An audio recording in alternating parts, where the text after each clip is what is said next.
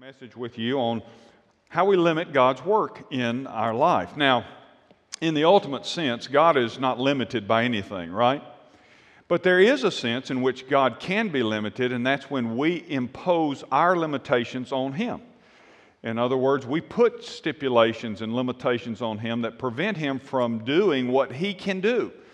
And so I want to show you a story this morning that I think shows some ways that we limit God in our response to Him. I read about a tribal village where everyone was falling sick, and there was a missionary doctor, and he went into the village to try and help them. And he suspected, and he soon discovered that the problem was contaminated water. They were drinking this contaminated water, and it was causing the sickness.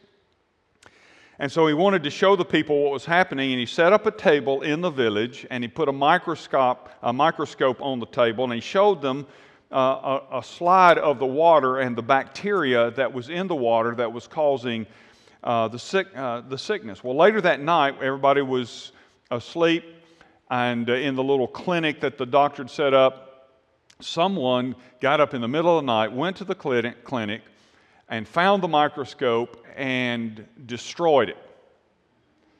Because they believed that the microscope, if it were gone, then so would the sickness go with it.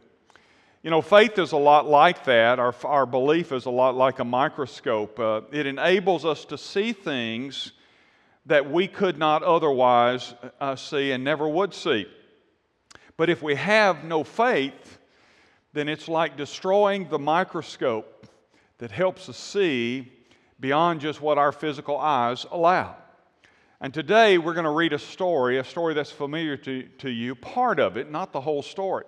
We're going to read about Lazarus, and many of you know that story about how he died, and Jesus waited several days before he showed up, and then Jesus, of course, brings him back from the grave. But in between his death and his resurrection, being brought back to life, there's some interesting truths, I believe, that will help us understand how we too can limit God if we're not careful. Would you stand with me if you're physically able to do so as we read God's Word? Beginning in verse 28, the Scripture says, "When she had said this, she went and called her sister Mary, saying in private, 'The teacher is here and is calling for you.'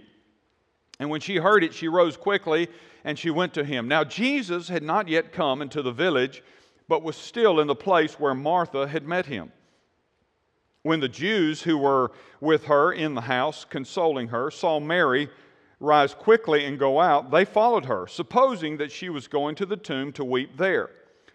Now when Mary came to where Jesus was and saw him, she fell at his feet, saying to him, 'Lord, if you had been here, my brother would not have died.'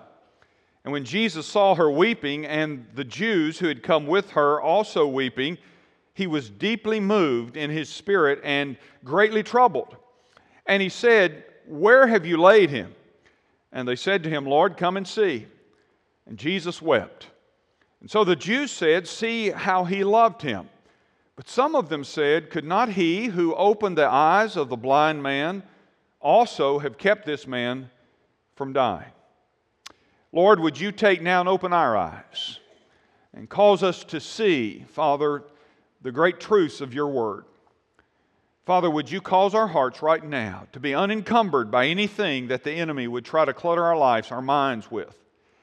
Would you cause us, Father, to right now tune into you, to listen carefully to what your word teaches, and Father, allow its power to transform us. Speak to us now, we pray, in Jesus' name. Amen. Thank you, and you may be seated. Now, this is a very familiar story, and again, we kind of broke into the middle of it. It is the raising of Lazarus from the dead, and it's rich with many practical and profound truths about faith, about miracles, and about our opportunities to see the power of God.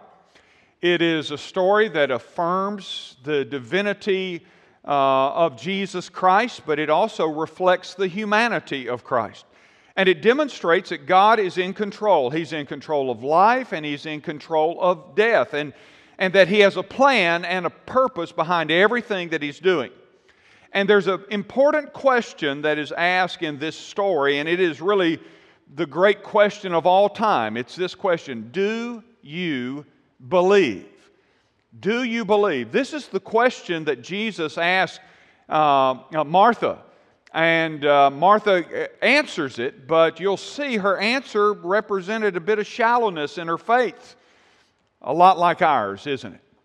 And so this is still the question of the ages. Now, most people who confess to be followers of Christ also confess to believe in the power of Christ. Would you agree with that statement? Most people that say, I'm a follower of Christ, would also say, yes, and I believe in the power of Christ. Most people would say that, at least theoretically. But many times our faith limits what God wants to do in our life. Many times our shallow faith restricts what God can do in our life. I think about Matthew 13:58, where Jesus went to His own hometown, and you remember what He said? He said He didn't do mighty works there because of their unbelief. He wanted to do many things, but they had restricted His ability. Not that He couldn't, but their faith limited what He could do for them. F.B. Meyer, the great preacher from Westminster Chapel in England, once said this: unbelief, listen, puts our circumstances between us and God. Did you get that? Unbelief puts our circumstances between us and God. But belief puts God between us and our circumstances. You might say that this story is all about moving from faith that is theoretical and confessional to faith that is experiential. And from the idea of faith that is just something I say to faith that is something I experience. It is this supernatural kind of faith encounter. So, why do we not see more of this kind of faith, the kind of faith that enables God to do the mighty works that He desires to do in our life or in our circumstances? Well, I think the reason is, as I want to talk about today, because we limit God. And I think in this story we see at least three limitations that are placed on God. The first is this: we limit God with our practical stipulations. Verses 21, we didn't read that, but keep your Bible open in this story. This is Martha. Martha said to Jesus, Lord, if you had been here, my brother would not have lived. And then if you go back down to verse 32, Mary, her sister, says the same thing. Lord, if you had been here, my brother would not have died. We limit God with our practical stipulations. In November 1837, a distinguished British physicist named Dionysius Lardner proved mathematically with the equations to support it that no one could question. Mathematically, he proved that a steamship would be incapable of a non-stop voyage from England to New York. He produced his math, his equations, again, that were unquestionably solid, and he printed copies of his proof. And they arrived in New York on April 24th, 1838. The only problem was they arrived on board a ship called the Sirius, which was the first ship to cross the Atlantic entirely by steam. So much for his mathematical equations and calculations. So much for the practical implications. But you see, we have to be very careful, because if we're not, what we will often do with our faith is we will take practical kinds of stipulations, or maybe even we'll say, here's the empirical data as to why this can't happen. You know, when God does something, almost always, sometimes He uses a natural order, but even when He does that, it is what we call a miracle. And so if we're not careful, we say, well, it doesn't fit the empirical data that we have. A steamship can't sail from England to New York because the math says it can't do it, but it did. And sometimes we say God can't do something. Why? Because the empirical data doesn't support it. And what we end up doing is we put these stipulations on Him, and so He doesn't do it. Because the fact is, when God intervenes between us and our circumstances, it is called a miracle. The fact that it is a miracle means it doesn't fit empirical data. Does that make sense? And notice something, if you will. Mary and Martha both believed that Jesus was the Messiah. They both believed He was the Lord. In verse 27, if you've got your Bible open, look there. She said to Him, "Yes, Lord, I believe that You are the Christ." This is a response to Jesus' question, "Do you believe?" "Yes, Lord, I believe that You are the Christ, the Son of God who is coming into the world." Her confession right there was, "I believe You are who You say You are. I believe You are the Messiah that we've been looking for." She confesses about who He is. And then her sister does the same thing. It says Mary came to where Jesus was in verse 32, and she fell at His feet. Do you know what that was? By the way, she calls Him Lord. Kurios is the Greek word there. She recognized who He was. She fell at His feet. This is an act of worship.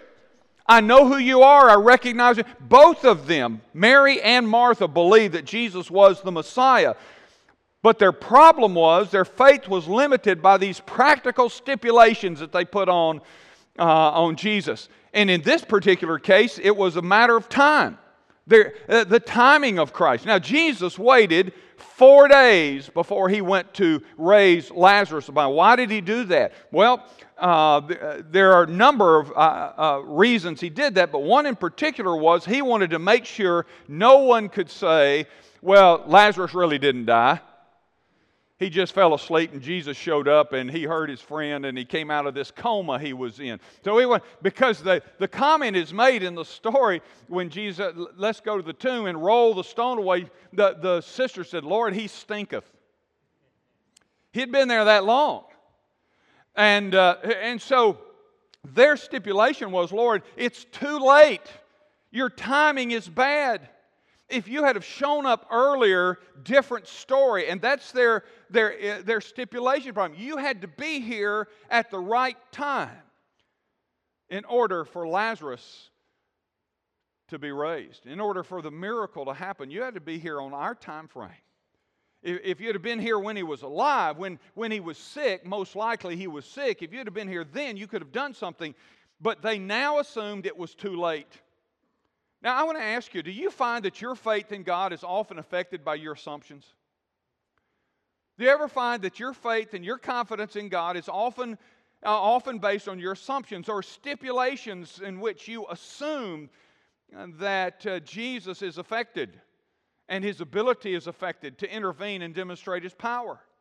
There's just two little words in this verse 32, but they're powerful words. They are the words, "if you," that Mary utters to Jesus. Martha uttered those words. They reflect a fledgling kind of faith. They say volumes about her faith, "if you," but it also reflects the fact that the faith that she had was very, very limited. In Mark 9:20 and 24, Jesus had heard these words before. "If you." There was a man who came to Jesus and his son was demon-possessed. You remember the story? Well, just listen to how the story goes. In Mark 9, verse 20 and following, it says, "And they brought the boy to Him, and when the spirit saw him, immediately it convulsed the boy, and he fell on the ground." That is, when the demonic spirit saw Jesus, it convulsed him. It fell on the ground, caused the boy to fall on the ground and roll around, foaming at the mouth. And Jesus asked his father, "How long has this been happening to him?" And the father said, "From childhood. And it has often cast him into the fire and into the water to destroy him." And the father then says this, "But if you can do anything," if you, there it is again, those two words. Jesus, the same words that Mary and Martha had used, this man used. "If you can do anything, have compassion on us and help us." And Jesus said to him, "If you can," exclamation point. And then He says, "All things are possible for one who believes." And I love the line of the father. Immediately the father of the child cried out and he said, "I believe, help my unbelief." Lord, if you can do anything at this stage, if you can do anything, and this is what Mary and Martha had said, if you can do anything. Now, if you'd have been here, if you'd have been here, then our brother would still be alive. The man's statement is honest and humble. Mary and Martha's is a little bit of a friendly rebuke to their dear friend Jesus. Jesus, we know who you are. We know you're the Lord. And if you'd have just been here, timing, your timing is poor, Lord. That's what they were saying. That's the kind of stipulation we put on Jesus. Jesus, your timing is poor. I know how time works, and if you'd have just been here. The man said, now, if you can. By the way, the man teaches us a couple of helpful things, two things that all of us can do. Now, he confessed his shallow faith, didn't he? He said, Lord, I believe, help my unbelief. He confessed that. Every once in a while, you know, it's a good thing to just say to Jesus, Jesus, I believe, help my unbelief. I relate to that. Do you? Relate, Lord, I believe, help my unbelief. But my belief needs to go to another level, Lord. More than just confessional. Take me to another place. And this man confessed his shallow faith. And I tell you, he did something else we can do. He cried out for deeper faith. And Jesus heard him and healed his son. All of us can do that. You see, if is not a word that works with God. If is not a word that works with God. And so we have to be careful not to apply our earthly stipulations on His capacity to work. We must be careful that we don't take the earth time and apply them to Jesus in order for Him to work. And it's easy to do, right? Because we believe, but often our belief is in the boundaries of what our senses tell us. All right? So that's number one. We limit God with these practical stipulations. But there's another way we can limit God, and that is we can limit God with our personal expectations. Verse 21 and 32 again, if you had been here, underscore the word here. In the first point, you underscore the word or circle the word if, because it's about timing. This is about location.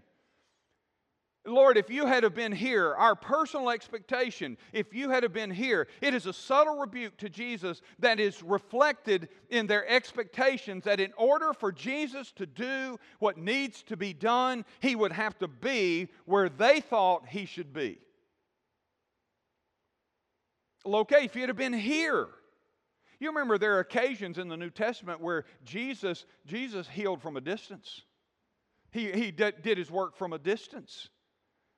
We have to be careful that we don't have these personal expectations. I know Jesus can do it, and I believe He can do it, but we got to get Him here. You see what's going on? Are you ever like that? You say, Jesus, here's where you got to be to do what I know you are able to do. I know you can do it. I just need you to do it right here. And sometimes Jesus says, look, I can do what I want to do from wherever I am. Why is it that Jesus rarely did miracles the same way? Have you ever thought about that?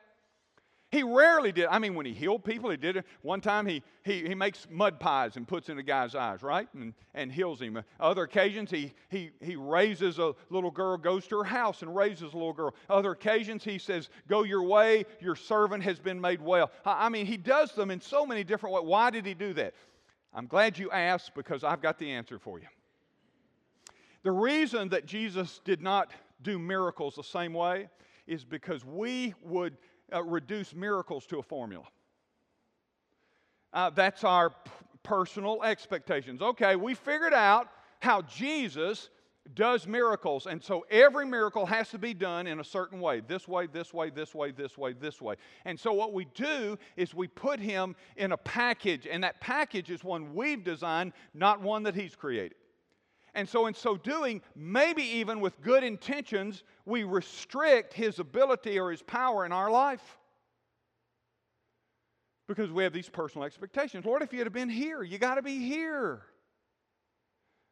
Lord, you're late and you're in the wrong place. Wrong place, wrong time. That's what they were kind of arguing. If we're not careful, we do the very same thing. And it's not malicious, is it? But listen, believing God must never be hostage to three things. Write these down. Number one, it must not be hostage to my timing. Believing God, having faith in God, must not be hostage to my timing. When we assume that God has to operate on our schedules, we are making Him hostage to our time frame. Another thing that we must never, our belief must never hold God hostage to, and that is our location, my location. When we expect God to operate in a certain place, we must never hold Him hostage. Say, this is the place, you got to do it here. If you don't do it here, it can't get done. And then the third thing about belief that we must never hold God hostage with is my process or my prescription. That is, when we have already determined ahead of time how God will operate and do His work. And we do that, don't we? Because our minds, we start trying to figure it out. Now, this is what needs to be done. And because this is what needs to be done, I've already figured out how it needs to happen. And some of that is natural, that's inside. But when you're talking about expressing faith in God to do the supernatural, what you have to do is say, God, I'm not going to hold you hostage to my time, to my location, or to my prescription or my process. God, I release you to be who you are in my life. I'm not going to restrict you. I'm not going to hold you hostage by those things. Do you remember the story of Naaman the leper in the Old Testament? How many of you remember the story of Naaman and the leper? You remember Naaman was a Syrian, he's a military general. He's a right-hand man to the king of Syria. But he's a leper, the Bible says. It describes all his accolades and that sort of thing. And then it says, but he was a leper. And he had a little servant girl, and she was an Israeli, and that little servant girl told him about a man of God named Elisha the prophet. And she said, if you can see him, he will heal you of your leprosy. What a word from a little servant girl. That's a whole nother sermon. But Naaman finally goes. He goes to Elisha, and Elisha doesn't come out to greet him. Instead, Elisha just sends a servant out, and the servant says, my master says, just go wash in the Jordan 7 times. You'll be clean. And Naaman, do you remember his response? He gets angry. He gets angry. Well, and listen, I'll let him tell you in his own words about why he got angry. The scripture says in 2 Kings 5, but Naaman was angry and he went away, saying, listen, here's what he said. Behold, I thought he would surely come out to me and stand and call upon the name of the Lord his God and wave his hand over the place and cure the leper. And so he got angry when he didn't get what he had already decided would be the way that he would be healed from the God of Israel through the man of God, Elisha. And when it didn't happen the way he thought, he left angry. He said, I just thought, look, does he know who I am? What do you mean? He sends a servant out and says, go wash in the Jordan 7 times. He said, we got better rivers in Syria. That's what his response was. If that's just about taking a bath, I can take a bath in my homeland. And fortunately, his servant said, what do you have to lose? He did finally do what had been told for him to do from a distance. But here's the whole point of that. It didn't work the way he thought it was supposed to work.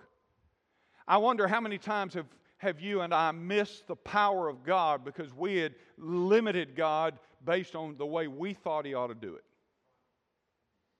This is the way He's got to do it. He's got to do it right here. He's got to do it on my schedule. And these are the steps that He'll take. He'll wave His hands and He'll cure the leper. But oftentimes God doesn't do it according to our personal expectations.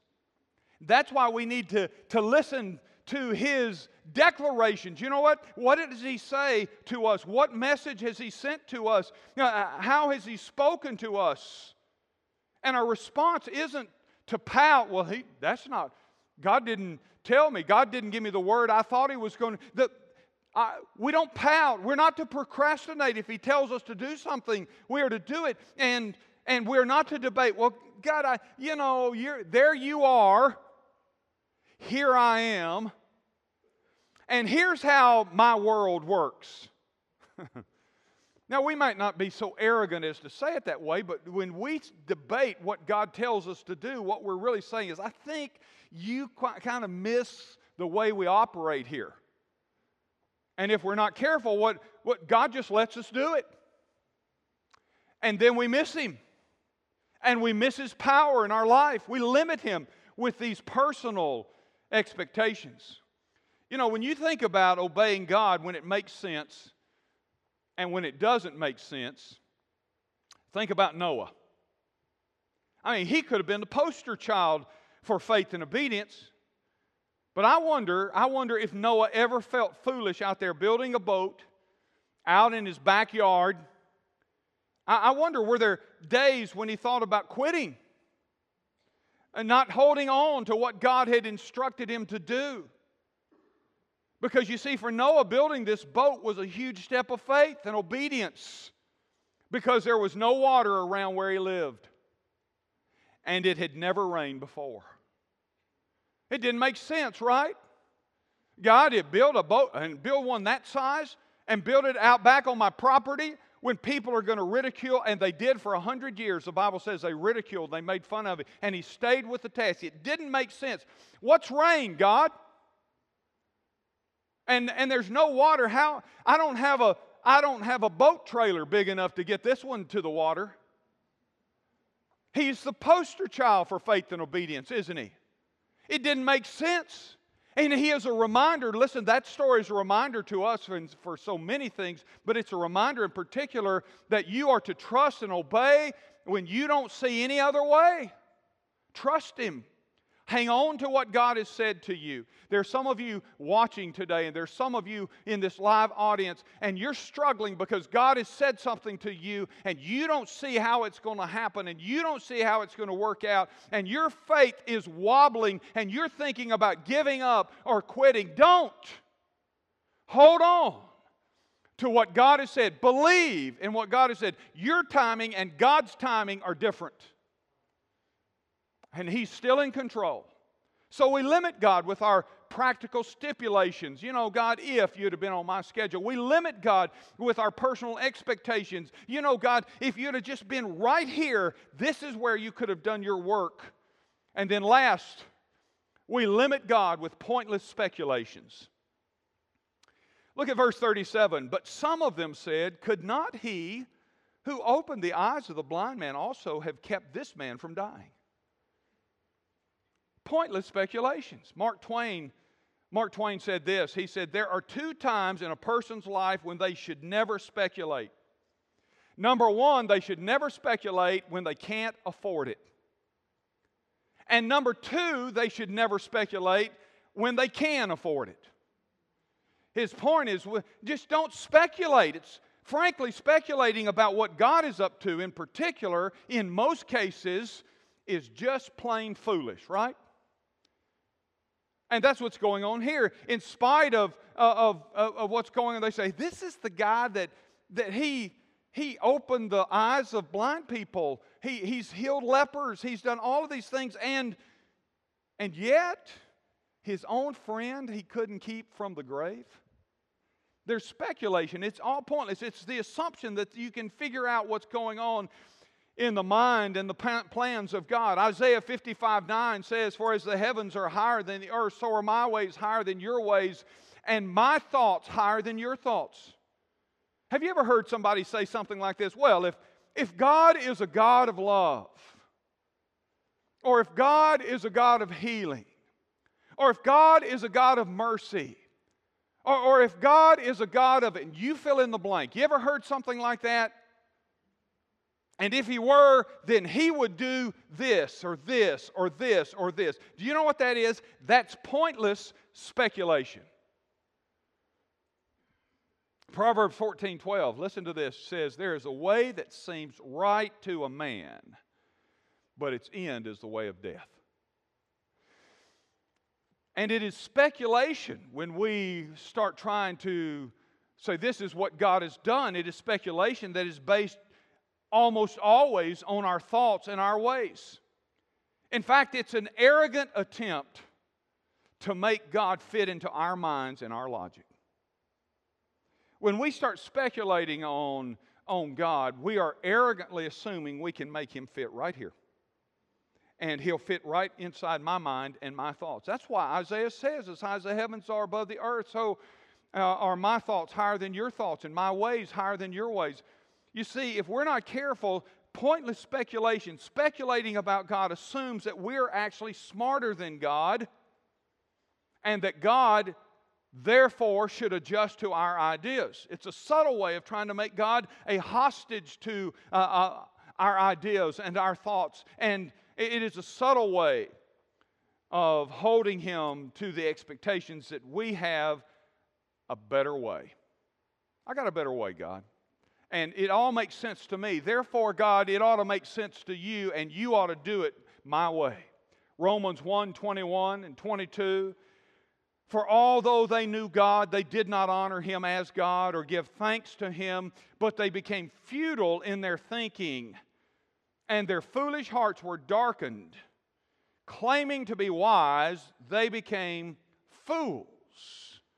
They became futile. Why? Because they decided that their ideas about God were the ideas about God, and that God had to fit into their way of thinking. And claiming to be wise, they became fools. Does that sound like the world you're living in today?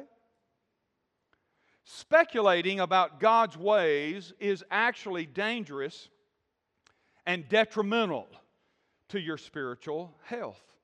You say, how is it? How is it dangerous to my spiritual health? Well, write these down as best you can, or go back and listen to this later. But let me give you 4 dangers about speculating regarding the ways of God. Four dangers when you start speculating on what God is up to. Danger number 1 is this. When we speculate on the ways of God, we make the assumption that we have the capacity to understand God. Let me say that again. When we speculate on the ways of God, we make the assumption that we have the capacity to understand God. And let me tell you what that does. It leads us to creating formulas. And when you create formulas, you assume that God will always follow your formulas. And if He doesn't, guess what? You'll be disappointed, or worse, you're going to miss where and how He is working. All right, you got that? That's number 1. Number 2, when we speculate on the ways of God, we make the assumption that God will subject Himself to our thoughts. When we speculate on His way, we make the faulty assumption that God will adjust Himself to our thought. Now, while God loves us, I don't want to hurt your feelings this morning, but let me just say it frankly. While God loves you, He's not overly concerned with what you think. All right? He's not overly concerned. He's not in heaven wringing His hands going, what does Ray think? You know, I think I'm going to do it this way, but I wonder if I ought to check in with Ray.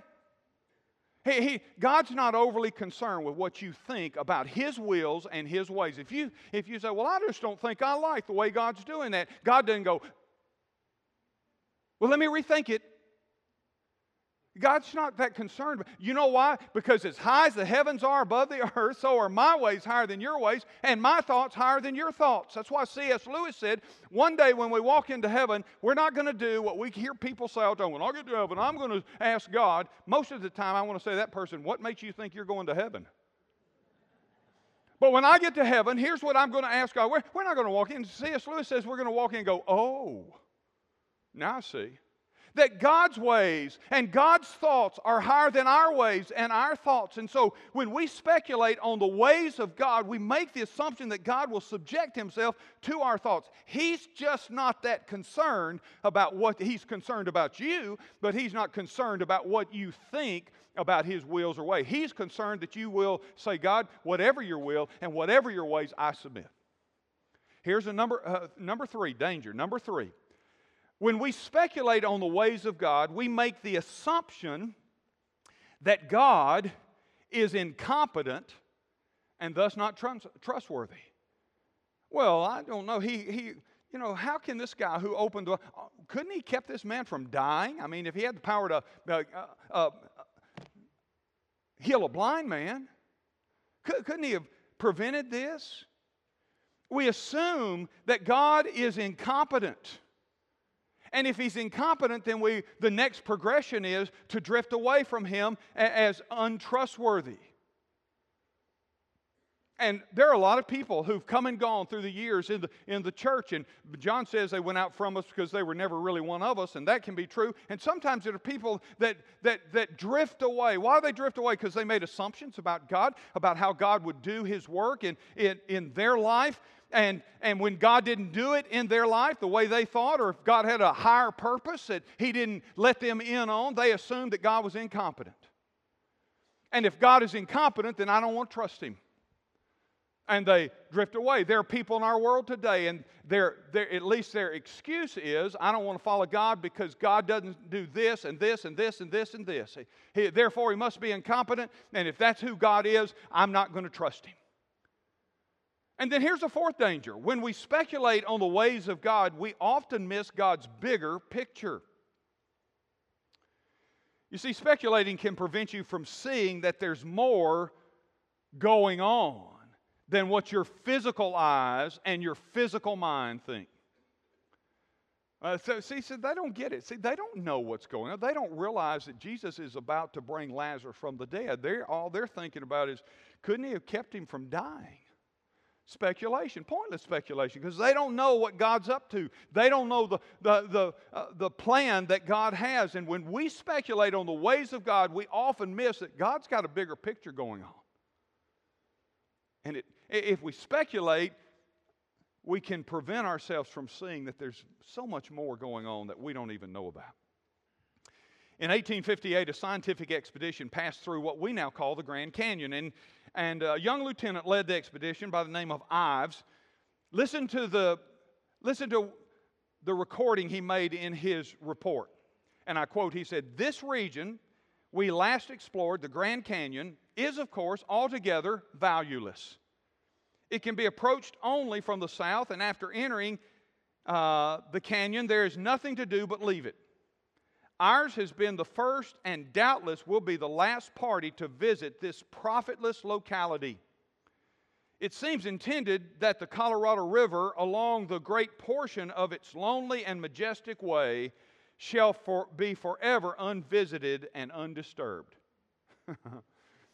Well, obviously, the young man did not see what was behind what he was seeing. He did not appreciate the values of the Grand Canyon, and rather than being the last party to visit it, he was but the one of many that would follow. And many people, as you know, have seen the Grand Canyon. Perhaps you've seen it, appreciated the value and the enormity of the canyon that this young officer missed. But I want to tell you something. When we limit God in our lives, we restrict God to our physical senses, and guess what? We don't see the bigger picture. This young man didn't see the bigger picture. He saw only what his senses in the moment would tell him. And when we do that with God, we miss out on the opportunity to see the bigger plans and purposes of God fulfilled. What's the proper response? Well, the proper response is, we're told in 2 Corinthians 5:7, is that we must walk by faith and not by sight.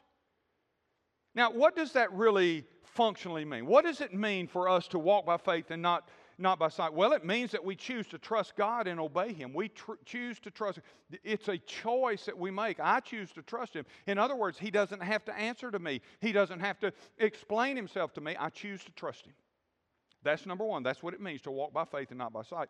Secondly, I tell you, it means that we choose to believe in the truth that He has revealed in His Word and to let that truth direct our path. Faith comes by hearing, and hearing by the Word of God. So we choose to believe in the truth that He has revealed in His Word, and we adjust our life accordingly to the Word of God. And then, functionally, it means that we choose to elevate spiritual sight over physical sight.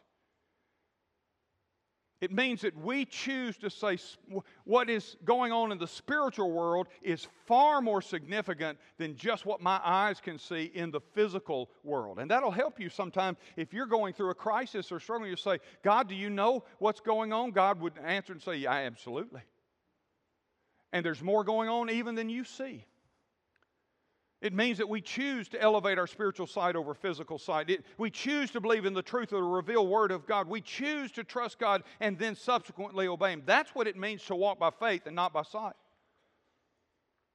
Now, don't raise your hands. Don't raise your hands this morning. But answer a question here. How many of you want a faith that's stronger? A faith that's deeper? A faith that is more durable? I'm going to tell you something. The Bible says, when the Son of Man returns, will He find faith on earth? There's a lot of evidence in our world today that people are renouncing their faith. There are notable Christian servants around the globe in the last year who have come out publicly and said, I'm no longer a Christian. Well, it's not I'm no longer a Christian. You never were a Christian. But the question is for us, do you really believe? The question we started with and the question that Jesus asked both Mary and Martha, do you believe? Do you believe? Do you want a deeper faith? Jesus He was doing something here. He was growing their faith. He prays later in this passage and he says, Lord, I know you hear me. And then he adds, I know you always hear me, but I don't pray that for my sake because I believe, I know you hear me.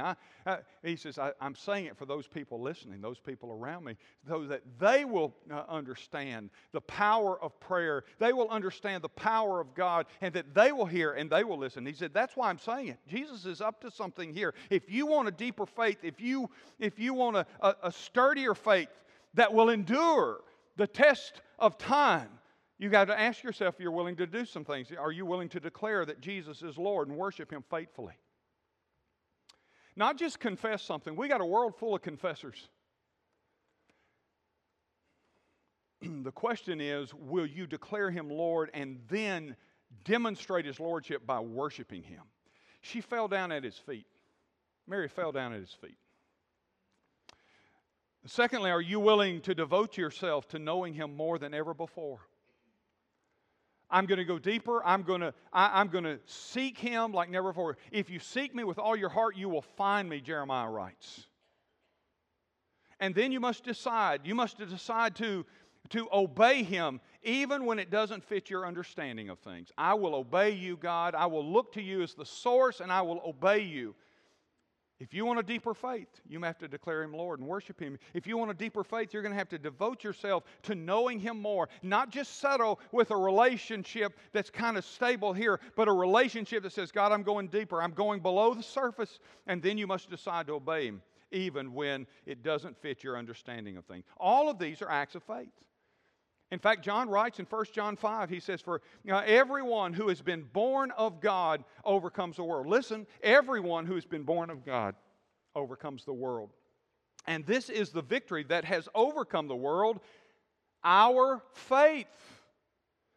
Who is it that overcomes the world except the one who believes in Jesus, the Son of God? Our victory is faith.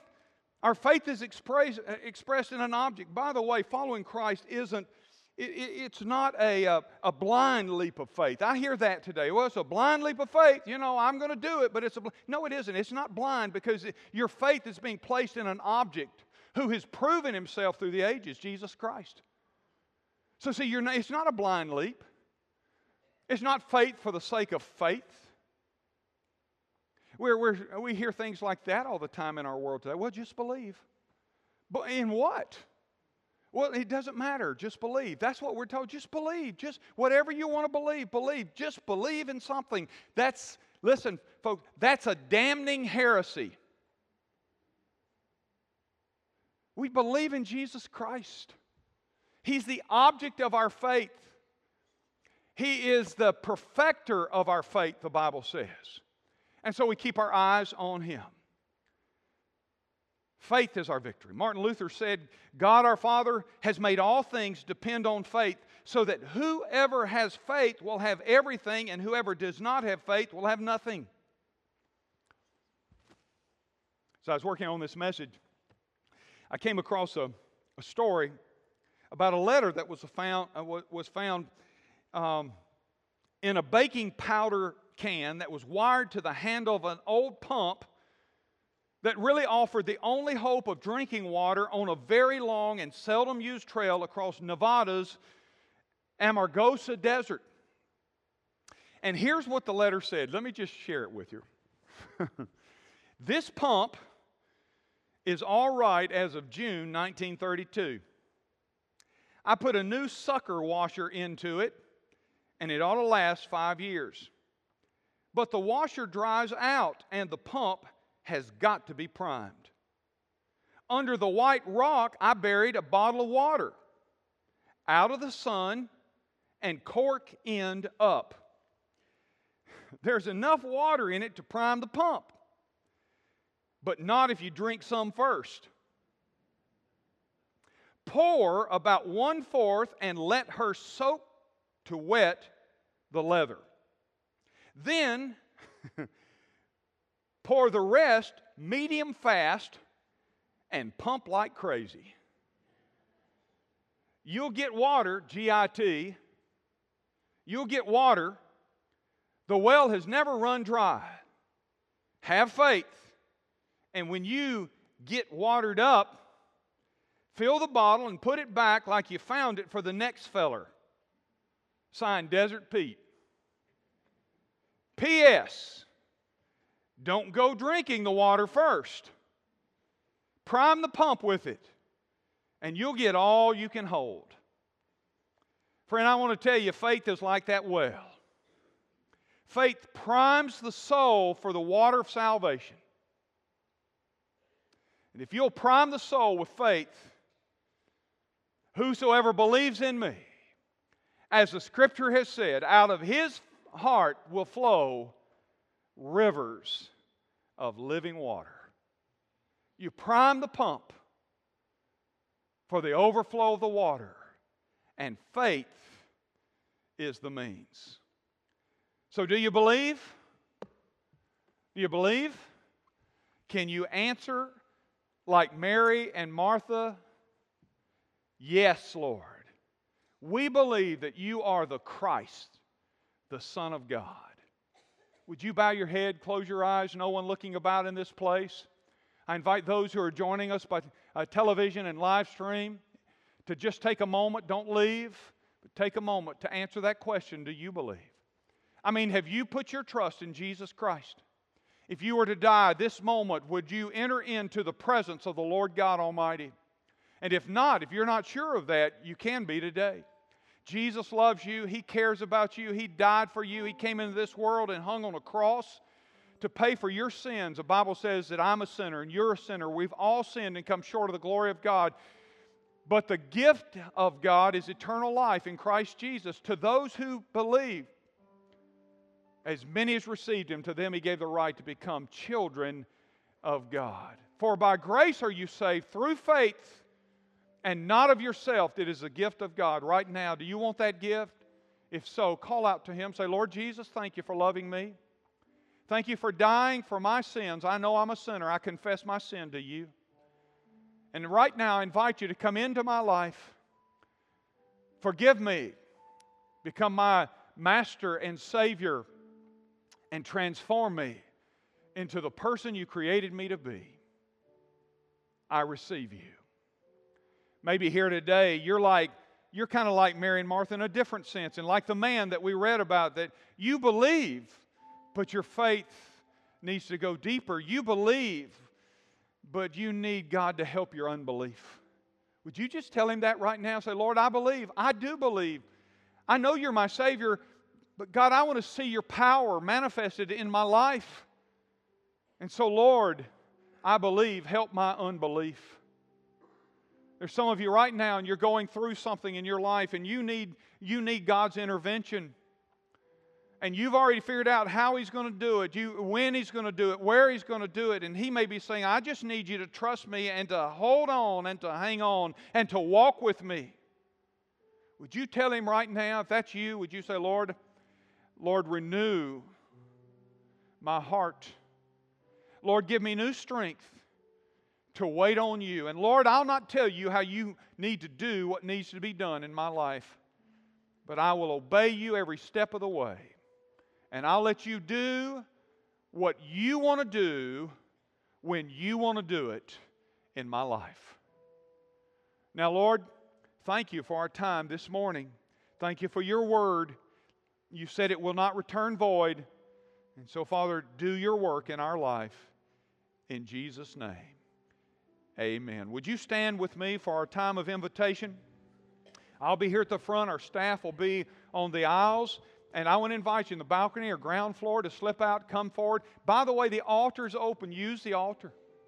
Come and kneel before God. You're praying for somebody. You're praying about a decision. You're praying about the power. Who knows? You just come and talk to them. There's something powerful about a bent knee.